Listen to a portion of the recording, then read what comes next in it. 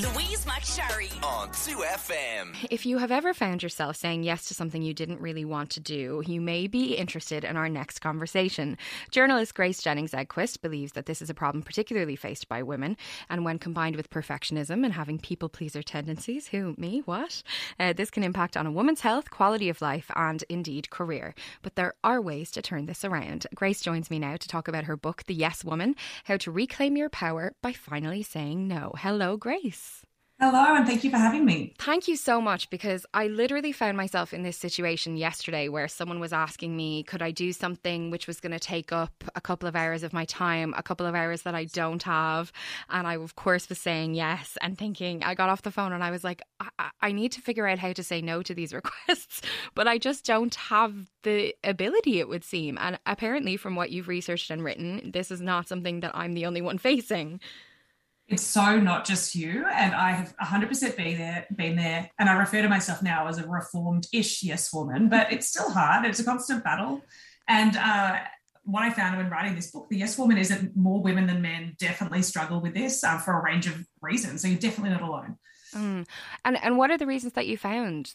So there's 6 main reasons that I drilled down to, but I think one of the first ones is really the way that we're socialized pretty much from infancy to be these really kind of agreeable, nice, self-sacrificing little girls. And then I think that grooms us to be yes women. Yeah. And that happens in things like, all the messaging we get as little girls, like, there's studies shown that boys are called on in class more and girls are kind of socialized to be a bit quieter. And if they speak out of turn, they're reprimanded more than boys are. And then you look at, girls' clothing. I have a 2-year-old daughter, and all the clothing in the chain stores for her is like, Mummy's little helper, sunshine and roses and good vibes only. And all the boys' stuff is like these cool messages like little explorer, wild child, like bold, brave, all this cool stuff. So sometimes I shop in the boys' aisle for her. But, I think that there's all this socialization that goes on, and then we're punished in various ways when we do step out of the good girls line.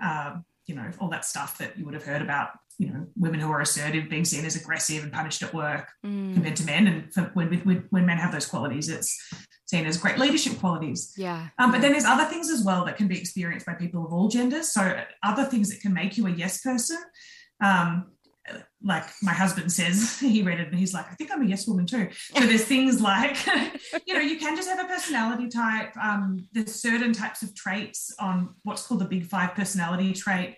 If you score high on something like agreeableness or neuroticism, as not lovely as that sounds, or conscientiousness, those things can make you more likely to want to say yes all the time, as well as things like your upbringing. Like if you had an upbringing with parents who were super perfectionistic, or sometimes if you had a chaotic or really traumatic home life, and saying yes might have been a way of appeasing kind of your caregivers. So there's a whole bunch of reasons. I've just gone through 3 quickly, but yeah, it's a whole can of worms. I can tell you personally that some of those definitely ring true. I think that last one is, so many of us, if you grow up in a household that is chaotic or in any way traumatic, you can kind of fall into the role of everything being your responsibility and other people's feelings being your responsibility, and therefore you do whatever you can to make everyone else okay. But you have to kind of unlearn those things, don't you, if you want to take control of your own life? Absolutely. And I think you do have to unlearn them. And on a similar note, a lot of people told me that there's a feeling of being an outsider, which can also contribute to being a yes woman. So that might be if you're a minority. People I interviewed said if they were the only woman of colour in a room, in the boardroom, or the only LGBT person in the room, you might, they sort of felt like they had to work twice as hard for half as much, to get half as far. And part of that is this feeling of having to prove yourself and having to kind of say yes and please people much more than you would have to if you were maybe, in the majority. Yeah, that makes sense. So what impact does this have on people's lives? So I think the main one that a lot of us can relate to is just this feeling of being overwhelmed and overcommitted and really over it. And we have huge levels of stress. More women than men report they're chronically stressed. We have higher rates of anxiety disorders as well. Not every yes woman has a diagnosed anxiety disorder, but there's a lot of crossover from what I was from what my kind of polling of surveys found. And I think that it's just this feeling of not really having the time to do the things we want to do, and finding that we're kind of living our lives in this ticking off, like this hectic and frantic ticking off of obligations that other people seem to want of us. And sometimes there's this feeling of exhaustion or perhaps even resentment of when do I get time to kind of do the stuff I want to? I just want to do my watercolor painting, read my book, and have a glass of wine with a friend. And it's like, why am I doing all this, like, preparing a costume for book week for my kids, you know? Yes, I'm relating really hard to that. I have 2 children, and I often feel that way. Like, where is the time for me? And I know you write in the book, at the very opening of the book, you're admitting yourself into hospital because you're experiencing postnatal depression. And I think a lot of women obviously experience that. But you know, are the two things linked? The idea of taking on way too much, you know, can that feed into a condition like postnatal depression? Yeah, it can. Look, in my case, technically, it was more of a postnatal anxiety and kind of a burnout scenario. And I think sometimes when you tick the Edinburgh postnatal depression scale, it can kind of say you have depression, even though all my clinicians were saying, look, it's really more of a generalized anxiety thing. Yeah, it's kind of an umbrella term, isn't it? Yeah. But in any case, certainly a lot of women I spoke to had actually suffered depression and or anxiety. And I think there is definitely, there's a lot of crossover as well in terms of the types of perfectionism that yes, women experience. So there's different types of perfectionism, and one is called socially prescribed perfectionism. So you're always worrying about what other people think of you and trying to live up to these impossible expectations of others. So not just trying to do your own personal best for your own sort of internal, like, I'm just going to, you know, make myself feel great and not beat myself up. It's like a much harsher kind of, I have to do the right thing in other people's eyes. And that is more linked to mental illnesses such as anxiety and depression. So there's for sure a link there. And there definitely was for me as well. Just caring too much about what other people thought and trying to be everything to everyone and do that all perfectly. Yeah. And I think sometimes it can be hard to kind of, I mean, this isn't a problem that I have because I feel like I deserve all of the free time, but I know that some friends of mine certainly struggle to feel like they deserve a break if they have children or if they have a busy career or if they have all of the above. Yes, definitely. And I've got a whole chapter in the book all about this kind of, it's called mother, other, or martyr. And it's kind of like, once you become a mother, we have these expectations that, you know, you're going to be self-sacrificing to the point of sometimes losing your identity. Like I talk in the book about scrolling through Instagram or Pinterest, I think while pregnant, and seeing this terrible quote that said something like, once you become a mother, you stop being the picture and you start to become the frame for someone else's picture. What? It's like this horrible, like I understand anyone who's had children knows, yes, of course, there are sacrifices. I'm not denying you have to meet their needs. It's a responsibility. But there's kind of this culture now that's taken off that's about this intensive mothering and this stuff about you have to predict and meet their every need immediately or else you're sort of psychologically harming them. And for some reason that falls all on the mother. And there's a lot of shame and guilt around if you don't do that perfectly, you don't do it immediately, even though actually there's a lot of professionals who'll tell you that, you know, you don't need to meet a kid's need within half a second, like they're not going to be traumatized. In fact, there's some benefits to say no to your kids and teaching them some resilience in certain circumstances. Yeah, and of course, I mean, I often would have conversations with my 4-year-old. Well, he's just about to turn 5, and I would have conversations with him where, you know, he might not want me to go out, and I don't go out very often. But if I'm going out for dinner, you know, I say to him, you know, it's really important to see your friends. It's important for you to see your friends, and it's important for me to see my friends. And I think those are healthy lessons to teach your child, rather than my life is entirely about you. You know, that doesn't make sense, because then how are they going to see women and other figures in their lives as they grow up? That's exactly right. And that's exactly a point that one of the parenting experts I interviewed, Georgina Manning, was making. She was saying, you know, you're actually a role model to your kids, and kids don't just learn from the things you say to them. They learn by looking up to what you're doing. So if they sort of see the woman in their life, or, you know, the parent in their life running themselves thin, not practicing self-care, then you're not modeling boundaries for them. You're not modeling like that it's okay to nourish yourself and actually like enjoy your life. Yeah. And I think it's an absolutely key thing for them to realize, you know, mummy has friends, she has interests. And certainly, you know, I grew up with a mum who had a wonderful, powerful career, and I was extremely proud of her, and I looked up to that. I think, you know, it would have been really sad if she felt that she couldn't have a career or she couldn't do anything for herself because she somehow had to, I don't know, make her entire life about something else, about serving others. Yeah. I mean, I totally agree. Obviously, I think that's coming across very clearly.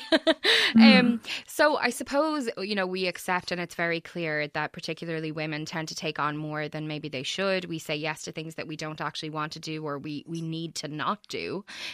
So how do you start to say no, Grace?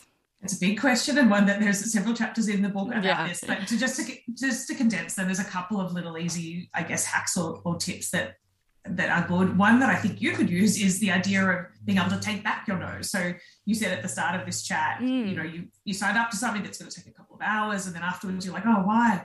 So there's this beautiful revelation that yes, women can have, which is once you've said yes to something, it's actually not a blood contract. You can actually back out and no one will die, no one will freak out.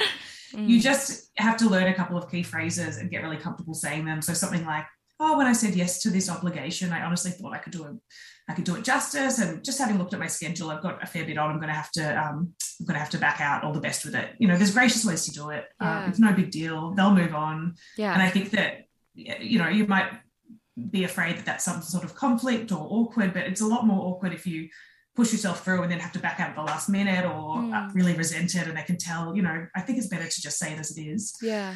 The other thing I think is to, on a similar note, really realise that saying no doesn't have to be an aggressive act. And I think a lot of women have been taught that pushing back or putting in boundaries or even being assertive is the same as being aggressive or confrontational, and it completely doesn't have to be. And I give some examples in the book of ways that you can say no that are really gracious. You know, you say, thanks for thinking of me.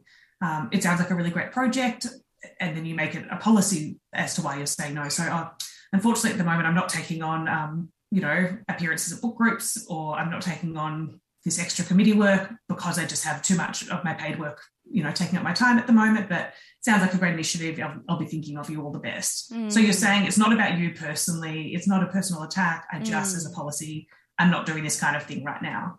I think it's interesting what you said. Like, you know, you kind of need to practice, don't you? Yeah, I think it's like a muscle. Sounds cheesy, but it's like, you have to get stronger at it. You have to sit with the discomfort, and there might be people who push back. And I think one thing is to really hold strong, and it's kind of like dealing with a toddler tantrum. Like if you give in when they kick and scream a little bit, everyone has a difficult family member, a stepdad, a stepmom, an in-law. And if they kind of start giving you hell and you go, oh, okay, fine, I'll just drive to your place for Christmas, even though it's 4 hours away. Like they just learn that they can push you and that you can be a pushover. So you do sometimes have to say your thing graciously and stand firm in the discomfort of it, and eventually you won't be as uncomfortable saying that. Yeah. And I know another piece of advice that you give is to kind of, you know, buy yourself time. If you don't immediately feel like you have the right response, or you feel empowered to say no immediately, that you can say, let me come back to you on that. And then you can go away and formulate your response. Yeah. And I think that's a really big one, because if you're on this yes autopilot like I used to be, it's just too easy to go, yep. And then later you go, like, why have I done this to myself? Yeah. So, and then you can just say, oh, I've checked my schedule and unfortunately it doesn't work. Or some people tell me they blame their partner or their kids, but it's kind of nice to learn how to own it, you know, in your own schedule and your own time. Yeah. Yeah. Would you ever just say, no, I don't want to? I haven't got there yet, but I know some people really advocate that. And I think was it Anne Lamott or someone who said no is a complete sentence? And it just sounds so liberating to say no. I personally think, I mean, we still live in a system where, and this is terrible, but like women can still be judged as being harsh or hostile when they're just saying their truth. And that's a terrible truth. We have to work in this system where sometimes you might feel this social pressure to kind of soften things. And I do say in the book, I really advocate for women to not fall in the trap of softening things too much. Yeah. You don't need to apologise for saying no. And if you do apologise, you can just say it once and then leave it. Yeah. But I think sometimes it is going to be difficult to just say, no, I don't want to. And particularly, you know, you're dealing with your boss or something like that. You might have to find a way to show you're still an eager worker, but you're just not willing or able to, you know, do these nighttime meetings all the time, or whatever kind of boundary that's completely reasonable to push back. Yeah. I think it's hard sometimes because as women, you know, if you want to kind of break out of that kind of people pleasing, I'm a nice girl mold, there can be a kind of compulsion to just, you know, well, why should I give a reason? I don't have to give a reason. It's my time. I can just say no. But then, of course, you do still have to allow for the fact that you live within a society that has certain beliefs and expectations of people, and you have to think about what you actually want to achieve at the end of the day. And if you want, for example, a good relationship with your boss, then I suppose you do still have to be pretty nice about it. Well, I think you have given us so much constructive advice, but I know that there is loads more in the book. It's called Yes Woman: How to Reclaim Your Power by Finally Saying No, by Grace Jennings-Edquist. Grace, thank you so much for being with us. Oh, I so love being here. Thanks for having me. Louise McSharry on 2FM.